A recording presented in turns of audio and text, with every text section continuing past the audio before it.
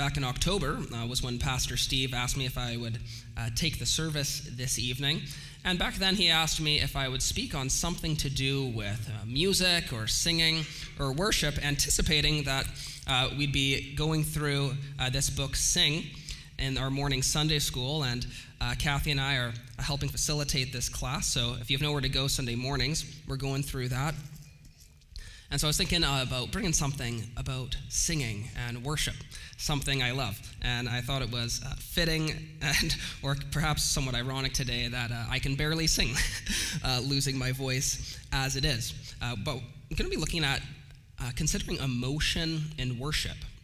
Emotion and worship, and taking for our text James chapter 5 and verse 13. Just a really short, simple instruction that hopefully can lodge its ways in our mind. You can turn there if you wish, but I trust you actually might be able to memorize this rather quickly. James, Jesus' brother, says to us in God's holy word, "Is any one of you in trouble? He should pray. Is anyone happy? Let him sing songs of praise." That's it. Is anyone in trouble? He should pray. Is anyone happy? Let him sing songs of praise. Let's ask God's help. Heavenly Father, bless us as we look to your word together. Ask that you would sustain my voice and that you would encourage us by your word and call us to obedience through the work of your Spirit. In Christ's name, amen. When we're thinking about our emotions, the emotional part of ourselves as human beings, we can consider it in contrast to what many have called historically sort of the three parts of our soul, namely our mind or intellect, our will, that is the volitional part of ourselves, and our emotions, or what has historically often been called our affections. And we can consider how each of these are involved in worship. It doesn't take much to consider how our minds are involved in worship as we pay attention to God's word, as we give consideration and learn with teaching, or the involvement of our wills in worship, that we are exhorted and called to obedience, to choose, to resolve to follow God. But I think we sometimes perhaps fall flat and wonder, what is the role of our emotions in worship, this emotional part of ourselves? You see, we're often suspicious of emotions, perhaps even our own emotions, the emotions of others. We know that we can be easily manipulated and pulled into sentimentalism and emotionalism. Marketing gurus know this well enough. Who hasn't at some point or other cried at a donut commercial? Whatever the case may be. We're emotional beings, and it's a fundamental part of what it means to be human, is to have this feeling part of ourselves. And to a real extent, our emotions, they show perhaps most clearly the things which we most value. The things which we most care about are the things which we most feel deeply. They expose who we really are. Emotions feel responsible for the pain we feel, or really you could say the emotions really are the pain we feel. They are our feelings. This is what we're talking about, the things we feel as feeling beings. Our emotional part of ourselves is made in the image of God, like the intellectual and volitional parts of ourselves. And just like those, our emotions are corrupted in the fall, liable to all sorts of maladies, vices, and issues, just like our physical bodies. And we do live in a day with much talk about declining mental health, anxiety, and depression. There's an increasing emphasis on it. And so if we're considering how the Bible directs us in our various psychological states, it then does us well to give regard to James's words in James 5, verse 13.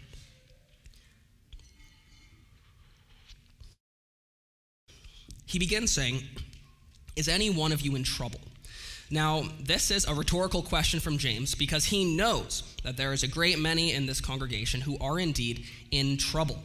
The book of James is written largely to a group of Jews who had to flee persecution in Jerusalem. They were fleeing persecution with basically the clothes on their backs, going to other areas, and they're basically coming in as immigrants into a new town very poor, and suffering in their poverty. And in this desperate situation to find work, they end up working for wealthy landowners who we see in the book are oppressing them, exploiting them, withholding their wages. And so they're coming under significant vocational and financial trouble. Not to mention, there's also significant relational trouble. There's a lot of divisions in this church. There's a lot of bickering, backbiting, malice, and fighting.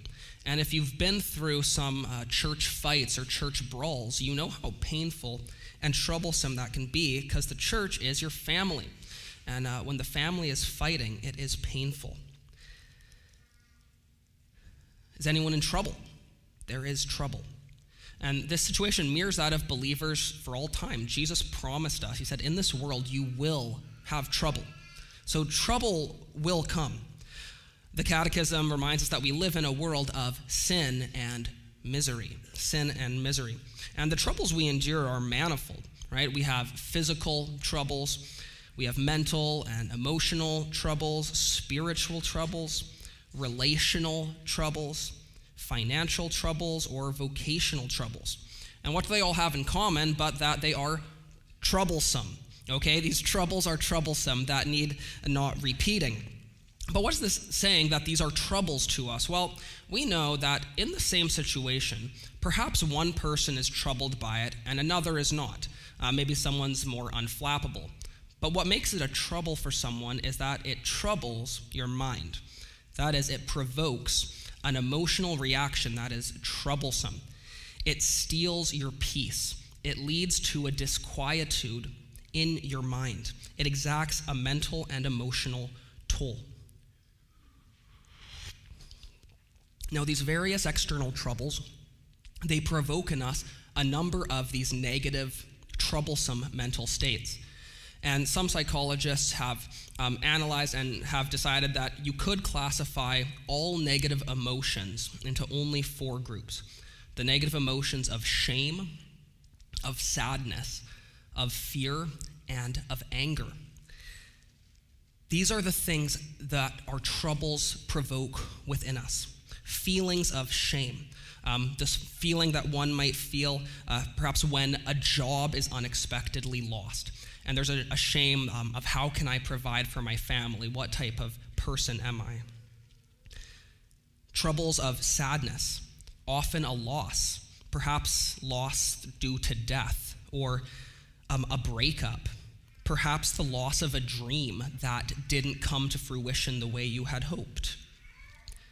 We have fears, or you might call these anxieties. Perhaps it's something like the prospect of a car that you know is about to fall apart, but you don't have the money to pay for repairs. Or a spouse that's facing a cancer diagnosis. Troubles. Or anger. Perhaps someone you trusted dragging your name through the mud. Perhaps anger when you've been mistreated consistently by a manager you work for. Trouble is a universal human experience.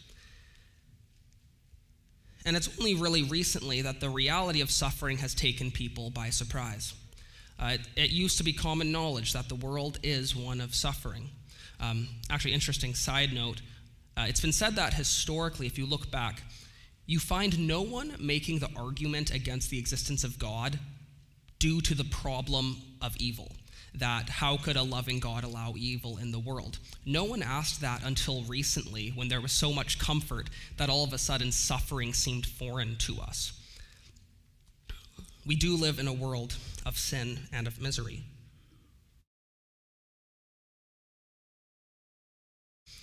But the question for us is, in our troubles, how are we to deal with our troubled minds? Our shame, our sadness, our fear, our anger. Well, the popular wisdom today would be to perhaps talk to a therapist. I hear ads for it all the time on the podcasts I listen to go to BetterHelp or some other counseling service. And this can be really, really helpful for many people. I do think it's great that therapy's been less stigmatized than it used to be, and probably many of you would actually benefit from it. But it's often a band-aid for a deeper root. These troubles really go to the root of human sin in this world. And James suggests for us what our immediate reaction ought to be. What is the Christian response to troubled mind and troubled emotions? Well, you know what it is. He says, let him pray. He should pray. That ought to be the automatic response of the Christian in troubles, is to pray to God.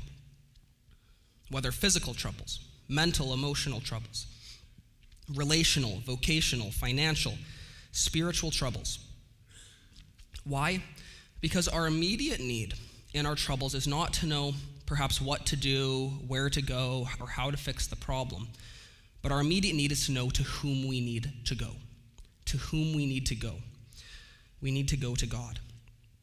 Because it's only in relationship with God, a communicative relationship, that we find true rest for our troubles.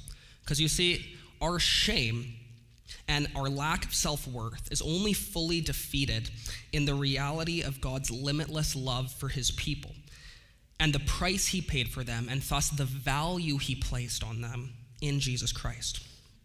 In sadness and in despondency, we find the only perfectly merciful and sympathetic ear in the Lord Jesus, who sympathizes with our weakness as our merciful and faithful high priest, who is continually interceding for us and upholding us before the throne of God, showing us deeper care than any on earth ever could.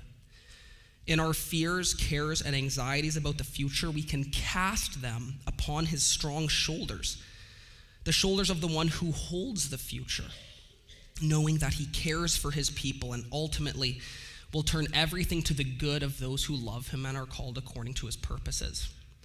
We can even throw our anger, bitterness, and hatred at the feet of the righteous judge, who will call every evil deed into account, with a trust of his perfect reckoning, and thus a following after his ways of forgiveness. You see, prayer, it connects us to these spiritual realities. Prayer forces us to consider all of our troubles in light of the reality of God and of the work of Christ. Prayer centers us. It lifts us up beyond our immediate circumstances to see things from an eternal plane. This is where we process our troubles with God. And so what does this sort of prayer look like? What does it look like to be someone praying in their troubles? Well, I'll tell you simply that prayer in your troubles generally ought to include two things: lament and request. In troubles, your calling is to lament and to request. To tell God things in lament, and then to ask God things in request. And we often only focus on the asking, and we really do often need to grow in the lamenting. And what lamenting is in prayer is pouring out your pain and your trouble to God, offering them to him. Even though he knows already what's going on, it is helpful for you in your relationship with him to speak it. Perhaps if you, with your spouse, sometimes you tell each other things you already know because you need the help of speaking clearly so that you can think clearly. The majority of people are verbal processors, and it's a beautiful thing to be able to process to God himself. Here are some examples of how the songwriters in the Psalms, the sorts of phrases they use when they are describing their troubles to God. In Psalm 3, 1-2, the writer says, "Lord, how many are my foes?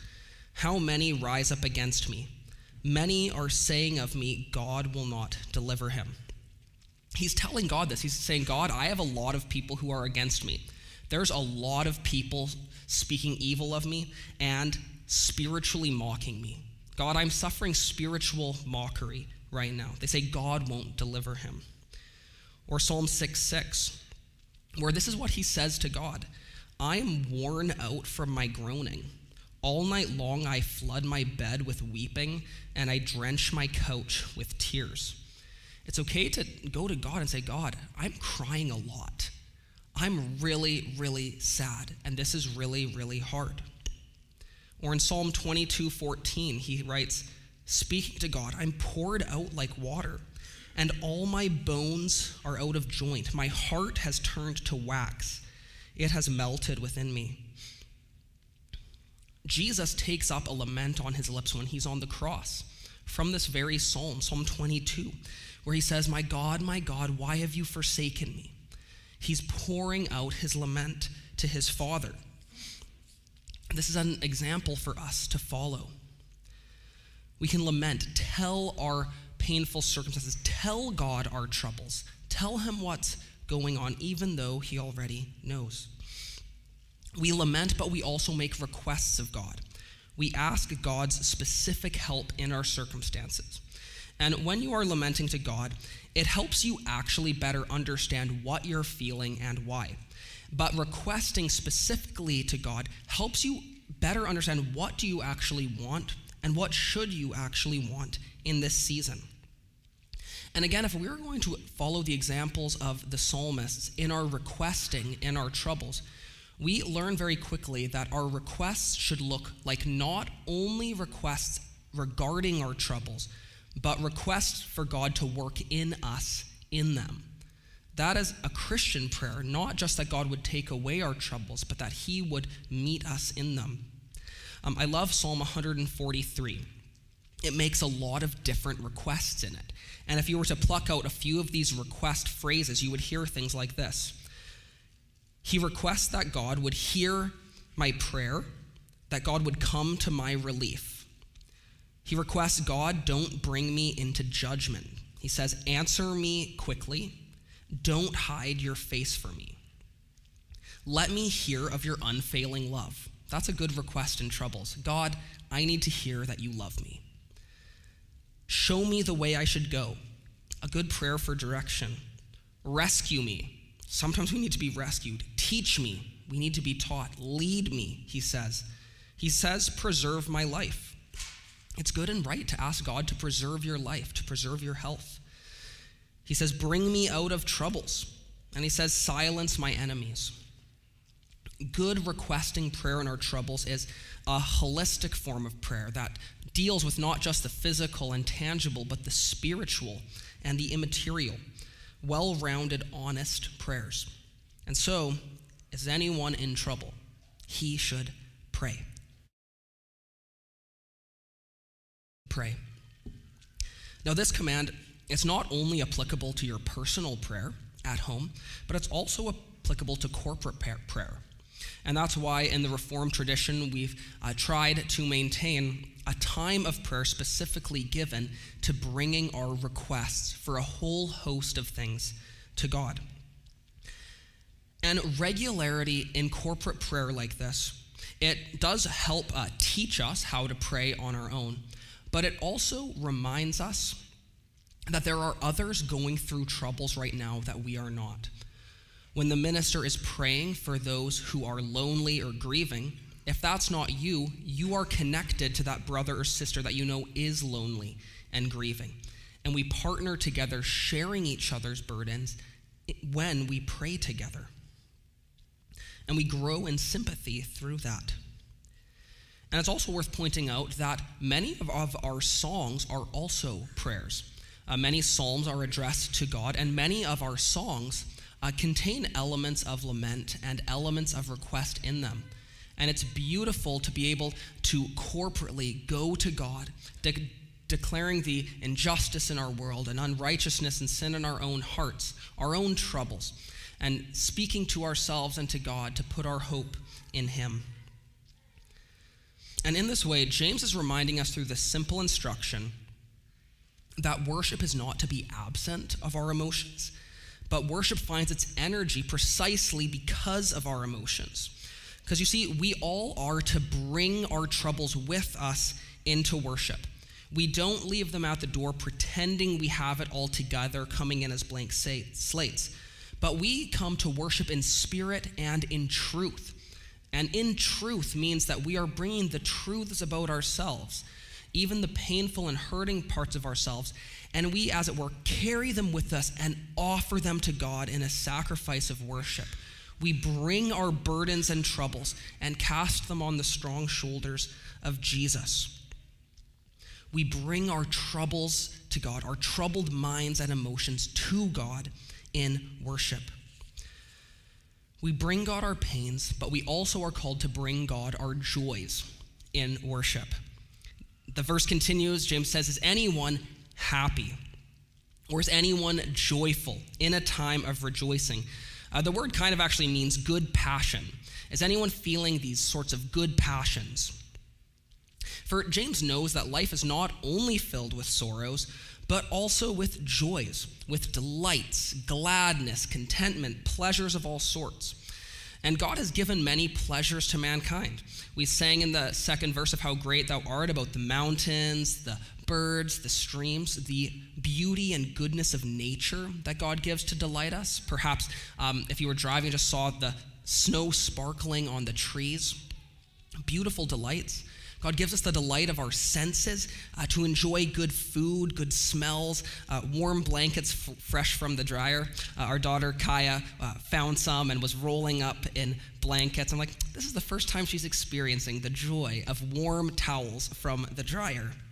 The delights of senses, human delights, the delights of being with people you love, of laughing, of good conversation, of helping each other. The particular joys we experience in parenting, the particular joys of grandparenting, of having friends, the particular joys of lovers, the delights of beauty, of music, of story, art, film, architecture, fashion. All these wonderful things that God has given us that bring us joy and delight in this world. Paul says in 1 Timothy 6:17 that God richly gives us everything for our enjoyment. And interestingly, I was going through the book of Ecclesiastes recently, and Ecclesiastes 5:19, it says that the ability to enjoy wealth and possessions is the gift of God. Many in this world work to acquire to get stuff, but they're not truly able to enjoy it. It's actually a gift of God to be able to freely enjoy the good things of this world without them taking hold of your heart and enslaving you. It's actually the freedom of a Christian to be able to enjoy without enslavement. It's the good gift of God. Now, these goodnesses, these delights, even of the natural, are meant to carry us into worship. And as God's redeemed people, how much more do we bring with us not only the joys and delights of creation, but of redemption as we consider the work of Christ, and of sanctification as we consider the work of the Spirit and the hope of eternal life. So much joy and happiness to bring with us into worship. And the most fitting response for this basket of joys, this cornucopia of delights that we experience in this world, the appropriate response is to sing songs of praise. James says to sing songs of praise, really just one word, the verb to psallo, to sing psalms, to sing songs befitting the praises and thanksgiving of God. Now, what sorts of songs, what sorts of things are befitting this sort of Christian praise?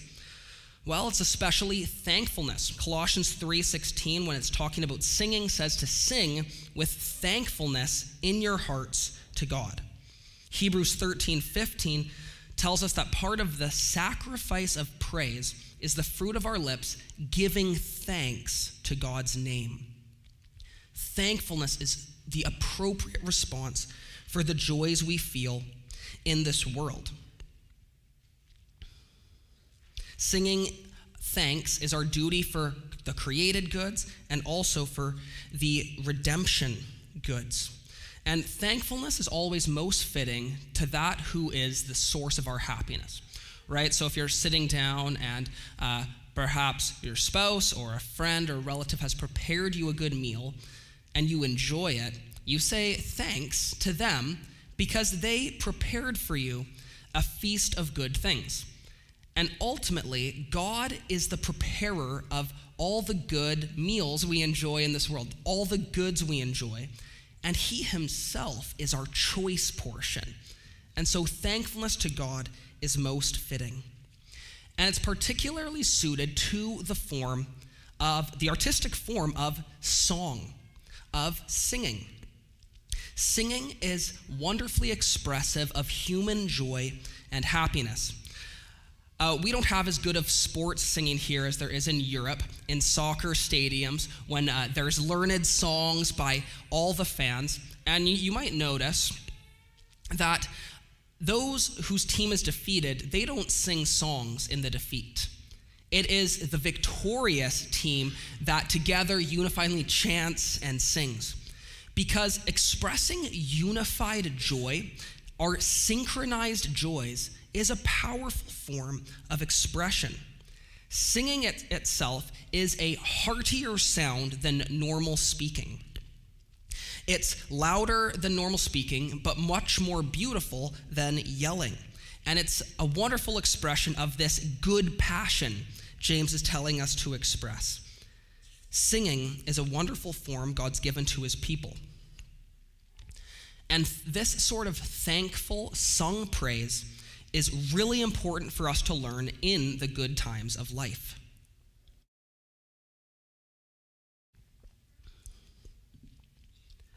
Because here's what thankfulness and sung praise does for us.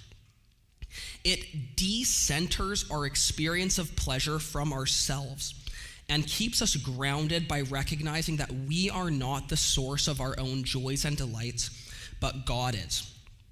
Because you see, in our lives, it's way too easy to give ourselves way too much credit. Well, I enjoy my children because it was my good parenting. I enjoy my money because I was really smart and I did a really good career plan and path. And, I was strong and made good decisions. And that's why I get to sit back and go on wonderful vacations and the like. No. In Corinthians, we're told, why do you boast as if these things came from you?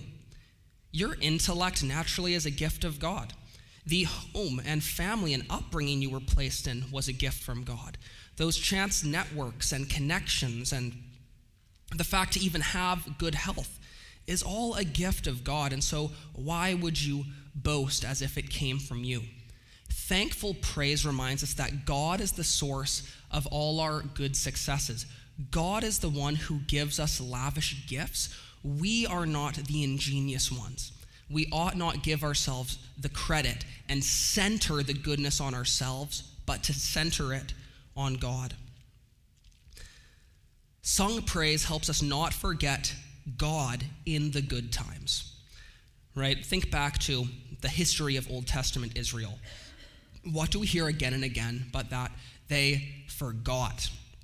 And especially when things were going well, when they were wealthy and successful, they forgot. They were sitting back and enjoying the wine of their vineyards, enjoying the milk and honey of the land in their cities, forgetting that when God brought them into the land, he said, I gave you cities you didn't build. I gave you vineyards you didn't tend. I gave you wells you didn't dig. All these things were the gift of God. And when they forgot that and started crediting themselves too much, they declined, fell into unfaithfulness, and ultimately judgment. Because few things are more distasteful than thanklessness. Ingratitude grates against us in a strong way. And the condemnation of the world is written in Romans 1:12, in that they did not acknowledge God or give him thanks. Thanklessness is what leads people to judgment. They didn't acknowledge God or give him thanks. So James says, is anyone happy? Is anyone experiencing good? Is anyone carrying with them joys and delights? Let him sing praise. And James here, he's not giving a helpful suggestion, right? Many of us, I fear, read the part about prayer and think, yes, I have to pray as a Christian, but the singing part's the optional part. James says one as well as the other. Is anyone happy? Let him sing. And singing has been ubiquitous in the church from the earliest times. Singing God's praises is a distinctive mark of Christian community. It's a fitting expression of the good experienced and the good enjoyed in our lives. And so, when we come to worship, whether privately day by day or on the Lord's day, we come carrying with us not only our troubles and sorrows, but also our joys and our triumphs. and we bring them also into worship and present them to Christ as a fragrant sacrifice befitting his goodness. And so perhaps it would be a helpful preparation for us as we come to worship week by week to on the way be recounting the goodnesses of God to us, the natural ones as well as the spiritual ones. Often, one of the best parts if you go on a vacation or have a holiday and you're maybe driving home and you say, okay, everyone go around and say your highlight of the week. We love hearing the highlights, these good things. And to even recount week by week, what are the highlights? What has God done? What have I enjoyed? Where have I experienced good? And allow that to warm our hearts to come and allow it to gush forth with praise. And really, most of us come week by week with an admixture. We all carry sorrows. We all carry some levels of good or joys, some fears, some shame, anxiety, some laughter, some relationships, some delights. And we bring them all with us into worship. And so again, we don't check our emotions at the door when we come to worship God, but we bring the best and the worst with us to the throne of grace. And it really, isn't it neat how God designed this rhythm of the week? It's such a fitting time period. We're not carrying these sorrows too long before we're together once again. We're not spending too long forgetting our joys, and that week by week repetition of bringing our sorrows in prayer and our joys in song to God is God's natural therapy he's given us, a natural way spiritually to maintain our health and relationship with him. God is so good to us. And therefore, if we are bringing all this with us into worship week by week, we ought to expect emotional engagement in public worship. We should hear it in raised voices and loud, passionate singing. We should hear it in hearty amens. I love how Steve says, and everyone said a hearty amen.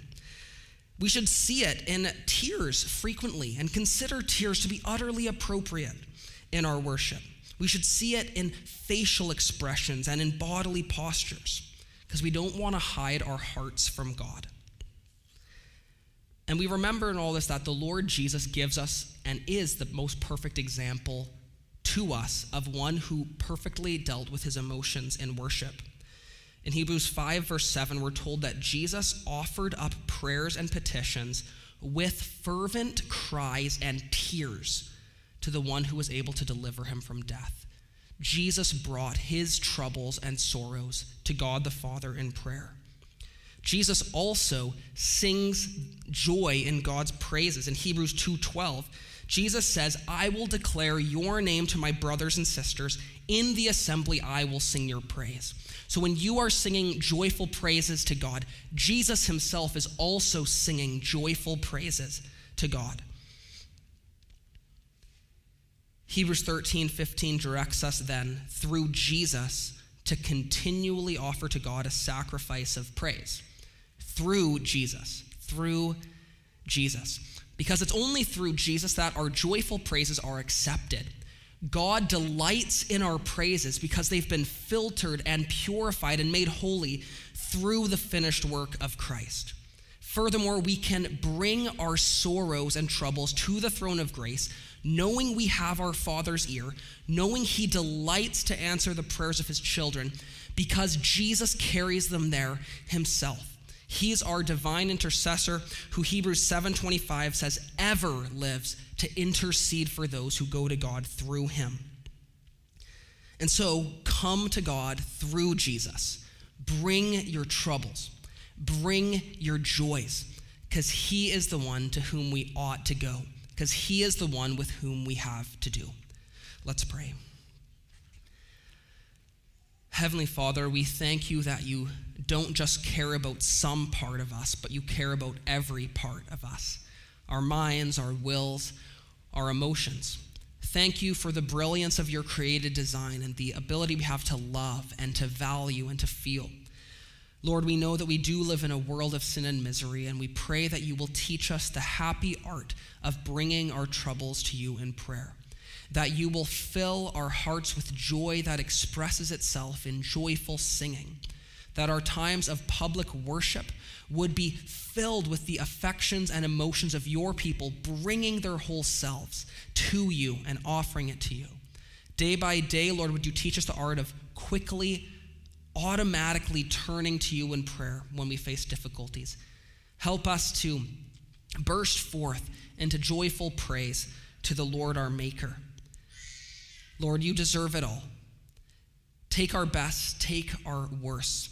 We thank you for this all in Jesus' name. And all God's people said, amen. Amen. We respond by